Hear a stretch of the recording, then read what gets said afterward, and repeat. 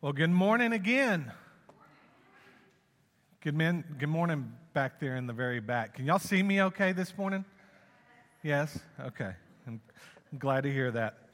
You know, some of the greatest commercials on TV today seem to be insurance commercials, okay? I want you to fill in the blank here, okay? Finish these taglines. Like a good neighbor, State Farm is there. You're in good hands with. Get blank to be better protected from mayhem.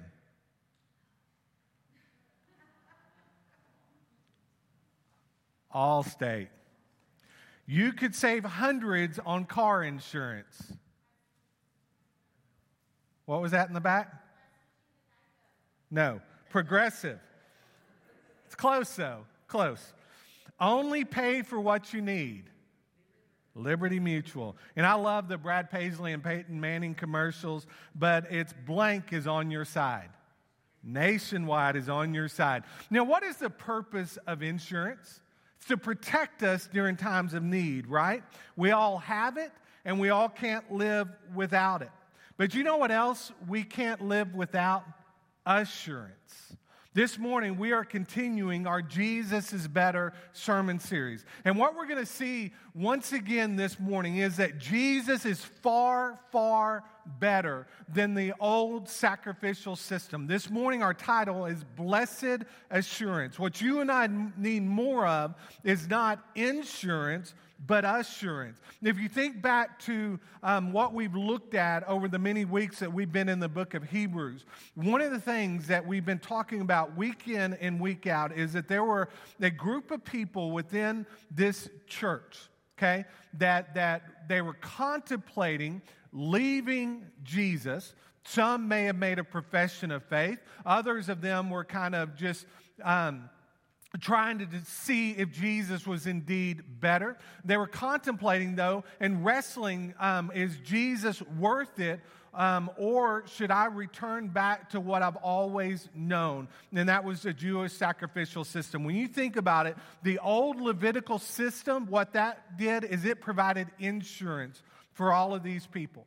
It's what they knew, it's what they were comfortable with, but with Jesus, we get blessed assurance, don't we? The Jews, they were being offered Jesus and the assurance of eternal life, but they still wanted the insurance that came with that old sacrificial system. Our message point this morning is this: Jesus is a better hope. Under the old system, one would hope that they were good enough. But with Jesus, a person can know without a shadow of a doubt that they have been made good enough. Do you know that this morning? Do you know that you are good enough? If you're a believer in Jesus Christ this morning, you are by far good enough because Jesus has made you good enough.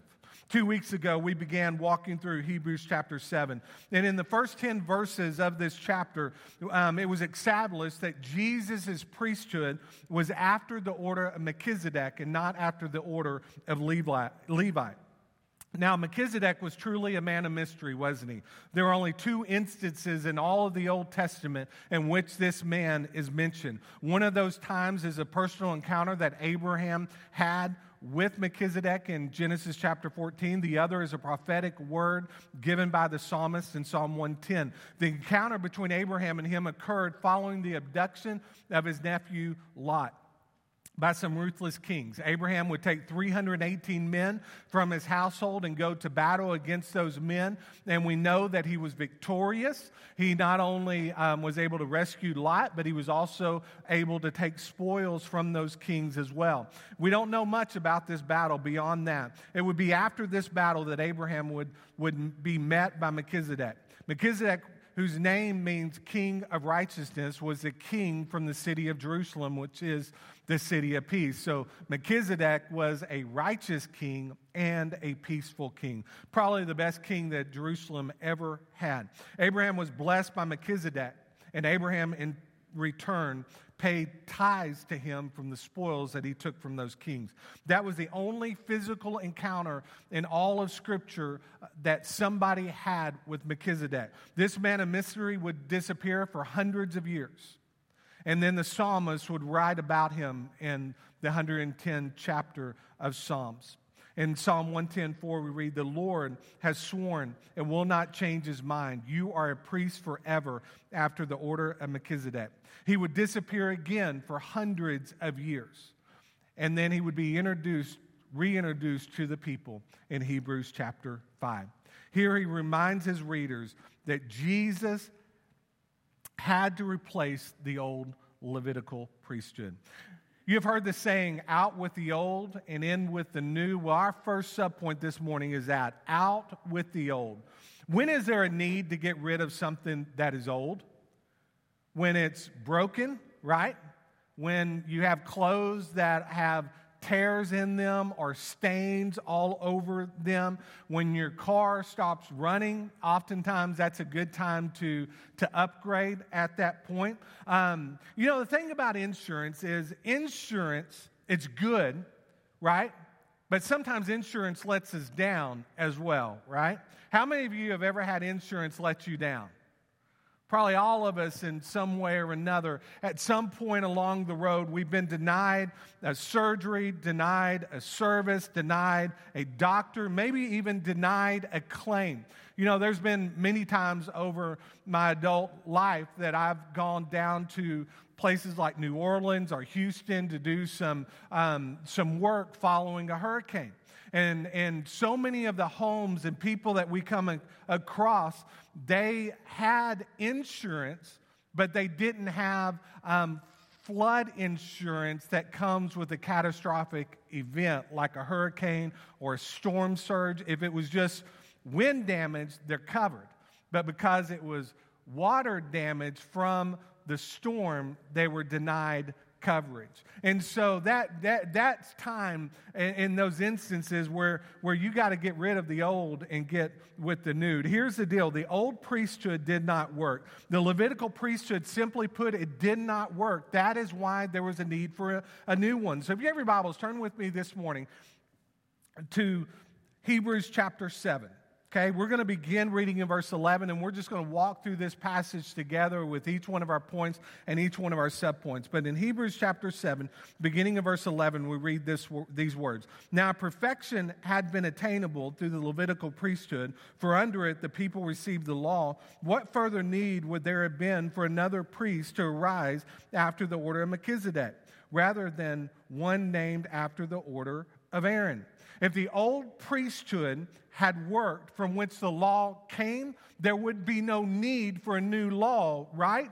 But it didn't work. Their insurance plan that they had in place, it did not work because the priest did not work. Not only did the priesthood not work, but the writer of Hebrews also makes it clear that the old law was flawed. It had to be replaced.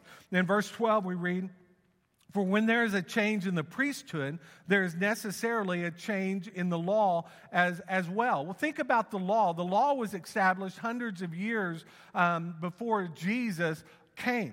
The law was what the people knew. The law was all they knew. And here they're being told that when there is a change in priesthood, that means there also has to be a change in the law. Why is that true? Because the Levitical law made it very, very clear that a priest had to come from the line of Levi, had to be a descendant of Aaron. What line did Jesus come from? He came from the line of Judah.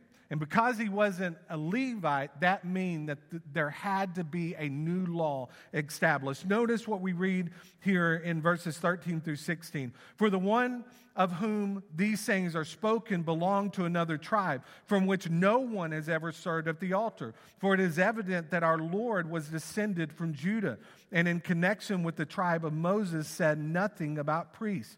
This becomes even more evident when another priest arises in the likeness of Melchizedek, who has become a priest not only on the basis of a legal requirement concerning bodily descent, but by the power of an indestructible life."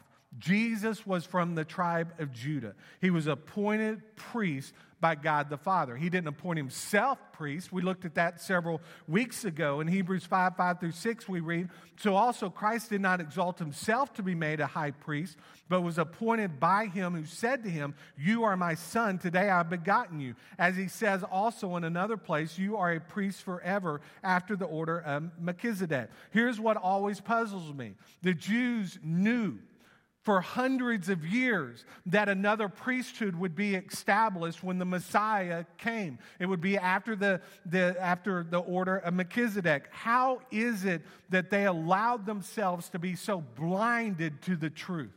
Think about your own life. How many times do you read God's Word, study God's Word, hear God speak to you, the Holy Spirit reveal truth to you, then you just kind of turn a blind eye or a deaf ear to His words? You know, I know it happens to me all too often. And if we're honest with ourselves, it probably happens to each and every one of us in this room. We know the truth. We read the truth. We know that there's power in the Word of God, but so often what do? We retreat back from that power that we know is in God's Word to what we know and have always known, the comfort that comes with the law, or the comfort that comes with what we've always done. In Hebrews 7:17, The writer says, quoting from Psalm 110, "For it is written of him, 'You are a priest forever after the order of Melchizedek.'" God's word is full of promises, isn't it? God's word is full of truths. You and I need to stop living independent from God's word and start depending on it and believing it and claiming it. Notice why Jesus had to establish a new order. It's because the old law was flawed. In verses 18 and the first part of 19, we read, "For on the one hand, a former commandment is set aside because of its weakness and uselessness. For the law made nothing perfect." We are told in these two verses that the old law was flawed. It was weak. It made nothing perfect. What was God's standard for the Hebrews? Perfection, right?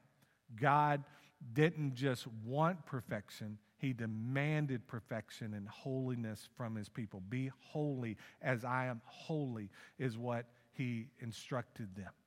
They were flawed. They were broken. You know, the law is very much like a mirror, okay? You know what a mirror does? It reveals our imperfections, right? When I look into this mirror, I realize a couple things. Number one, I left my toupee at home, okay? I realized that I probably could shed about 50 pounds. This mirror reveals that I'm not perfect. I'm blind without my glasses. I've got some blemishes on my face. This mirror just shows me all of my flaws. You look in the mirror at your home, and I know all of you are pretty people, and you probably don't look in the mirror and see your flaws like I do, okay? But when we think about the law, when we think about the Old Testament law, what the law did time and time again is it revealed to an individual just how imperfect they were. In Romans 3:20 we read, "For by works of the law, no human being will be justified in his sight, since through the law comes the knowledge of sin."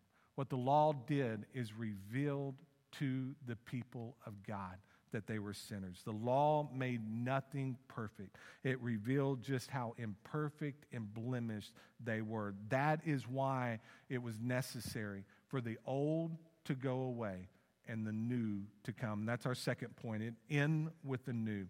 You know what God did? He replaced that which was broken with that which works.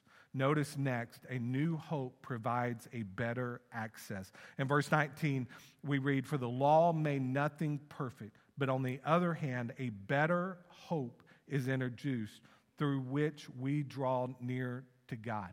New is not always better, but when it comes to Jesus, we can be certain that Jesus is better, right? Through Jesus, we have direct access to God the Father. We have direct access to the throne room of God.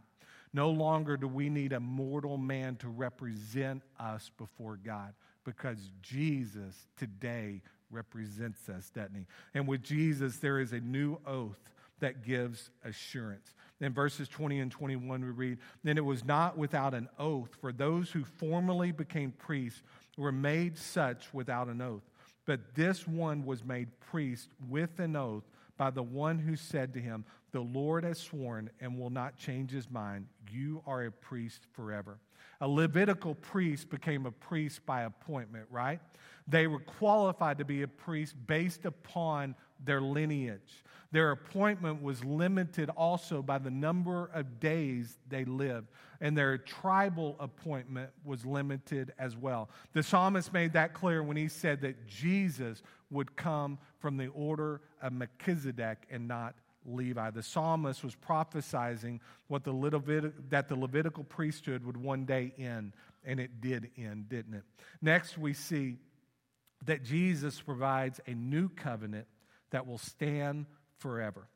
In verse 22, we read, "This makes Jesus the guarantor of a better covenant." You know, there's two important words in this passage of Scripture here, guarantor and covenant. You know what a guarantor does? A guarantor is someone that guarantees they will step up in time of need. If you remember back, some of you may not remember this, but about 7 or so years ago, when we were in the process of purchasing this building, we had to come up with $1.8 million.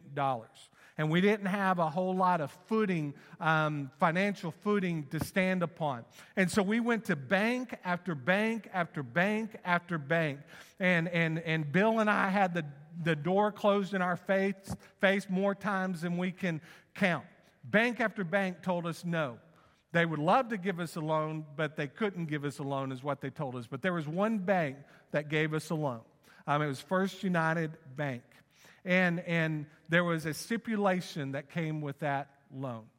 It was this: we had to have guarantors that would sign on the dotted line, and those guarantors were responsible if the church ever defaulted on our loan. Jesus is our guarantor. Just like those men and that lady signed with ink on a dotted line, you know what Jesus has done for us? With his blood, he signed upon our hearts. He signed our name in the Lamb's Book of Life, guaranteeing that we are his at the moment of our salvation. Jesus is a better guarantor. In the old system, a person would hope that they were made good enough. But if you have faith in Jesus and you've repented of your sins, you have been made good enough. Jesus is also a better covenant. Jesus came to establish a new covenant between God and man. The old covenant was written in stone, but the new covenant, as we're told in Scripture, is written upon our hearts.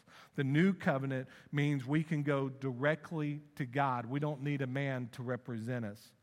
And with this new covenant, we know that there is forgiveness of sin through the blood of Jesus. Under the new covenant, you and I no longer are bound by the law because we have been saved by God's glorious grace. Notice our final point this morning. It's the superiority of Jesus. Why is Jesus a better priest? First, his priesthood is eternal.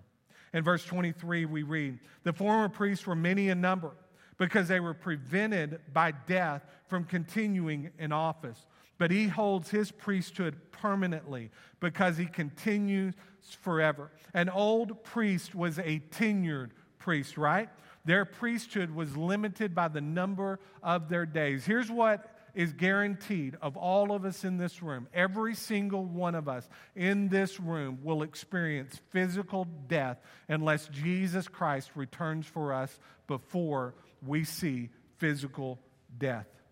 Every priest saw death, and every priest had a successor that would follow after them. It was an endless cycle. But with Jesus comes the establishment of an eternal priesthood. He is our priest. He is forever our priest. And he represents us forever before the Father. Next, we see his saving work.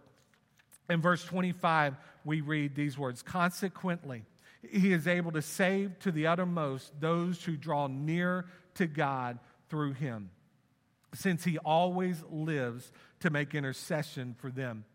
You remember what the angel told Joseph? In Matthew 1:21, the angel told Joseph, "She will bear a son, and you shall call his name Jesus, for he will save his people from their sins." What great verses these are. You see what truly separates Jesus as our high priest from a Levitical priest? In Jesus, our salvation is eternally secure. We are saved for forever. It is the assurance that we need. In this passage, we are promised that salvation comes to those who draw near to God. You and I have direct access to God. We can draw near to the one who dwells within us. Do you remember who had direct access to God in the Old Testament? It was only one man once a day, and that was the Day of Atonement.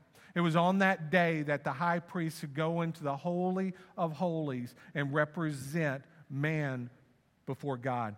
That all changed, though, the moment that Jesus took his final breath on the cross. In that moment, that veil to the temple was ripped in half. And that gave you and I, when we enter into relationship with Jesus Christ, direct access to God the Father. We can draw near to him. And we are also told in this passage of Scripture that Jesus intercedes for us. Folks, Jesus is praying for us. You know that this morning? He sits at the right hand of God the Father this very morning, and he makes intercession for us. I love what Romans 8:33 through 35 says. "Who shall bring any charge against God's elect? It is God who justifies. Who is to condemn? Christ Jesus is the one who died. More than that, who was raised, who is at the right hand of God, who indeed is interceding for us. Who shall separate us from the love of Christ? Shall tribulation or distress or persecution or famine or nakedness or danger or sword?" You know, one commentator reminds us that Christ never sleeps. He never gets tired. He never retires. His ministry is an unbroken stream, powerful and effective, making intercession on our behalf. Jesus intercedes for us, folks. He fights for us. He prays for us. He encourages us. And he unleashes his angels to protect us as well. Notice next, notice Jesus' perfect character. You wonder what qualifies Jesus to be the high priest? This verse right here makes it abundantly clear. "For it was indeed fitting that we should have such a high priest, holy, innocent, unstained, separated from sinners, and exalted above the heavens." There is no flaw, nor has there ever been a flaw with Jesus. He is perfect and was perfect and will always be perfect, right? In fact, the writer here shares with us that he is holy. He is holy, was holy, and will always be holy. While he dwelt among us, we are told that he was innocent. He never did anything wrong. He was unstained. Never did sin taint him like it has us. He was separated. You know, the thing about Jesus, Jesus was in a league of his own, wasn't he? He was holy, he was perfect, and he was set apart. And he today has been exalted to the very place from which he descended, at the right hand of the throne of God. And here and there, he is praying for us, encouraging us, guiding us, leading us, comforting us, and assuring us of a better day to come. You know that, right? There are better days that are coming for us. Okay, it may not be here on this earth, but there are better days to come. When we take our final breath here on earth, we shall dwell in the very presence of the Lord Jesus Christ forever. In closing this morning, we see Jesus and his completed work. In verse 27, we read, "He has no need, like those high priests, to offer sacrifices daily, first for his own sins and then for those of the people, since he did this once for all when he offered up himself. For the law appoints men in their weakness as high priest, but the word of the oath, which came later than the law, appoints a son who has been made perfect forever. We see in the closing verses that Jesus is a better sacrifice. You remember what the high priest had to do on the Day of Atonement? He had to offer up 2 sacrifices and sprinkle the blood upon the mercy seat twice inside the Holy of Holies. The first sacrifice was a sacrifice in which the high priest offered up to God on behalf of his own sins and the sins of his household. The second sacrifice and the second sprinkling of blood, that was for the sins of all of the Hebrews. That one was. There was 2 sacrifices. That shows us that the high priest was imperfect, right? But Jesus is perfect. Jesus became our sin sacrifice. He died in our place, didn't he? All of us in this room deserved to die because of our sins. But Jesus took our place upon Calvary's cross and died for us. Jesus is also a better appointment. In verse 28, we read, "For the law appoints men in their weakness as high priests. Under the law, sinful men were appointed to represent sinful people. But with Jesus, we find perfection. He is perfect. He was sinless and became our sacrificial lamb, didn't he?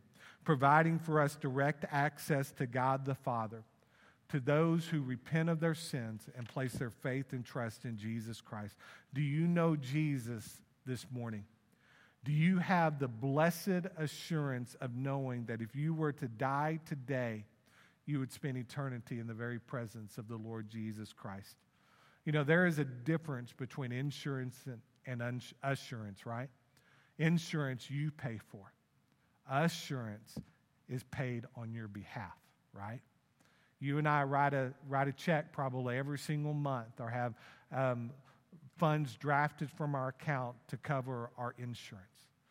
But assurance is knowing that the debt has already been paid on our behalf.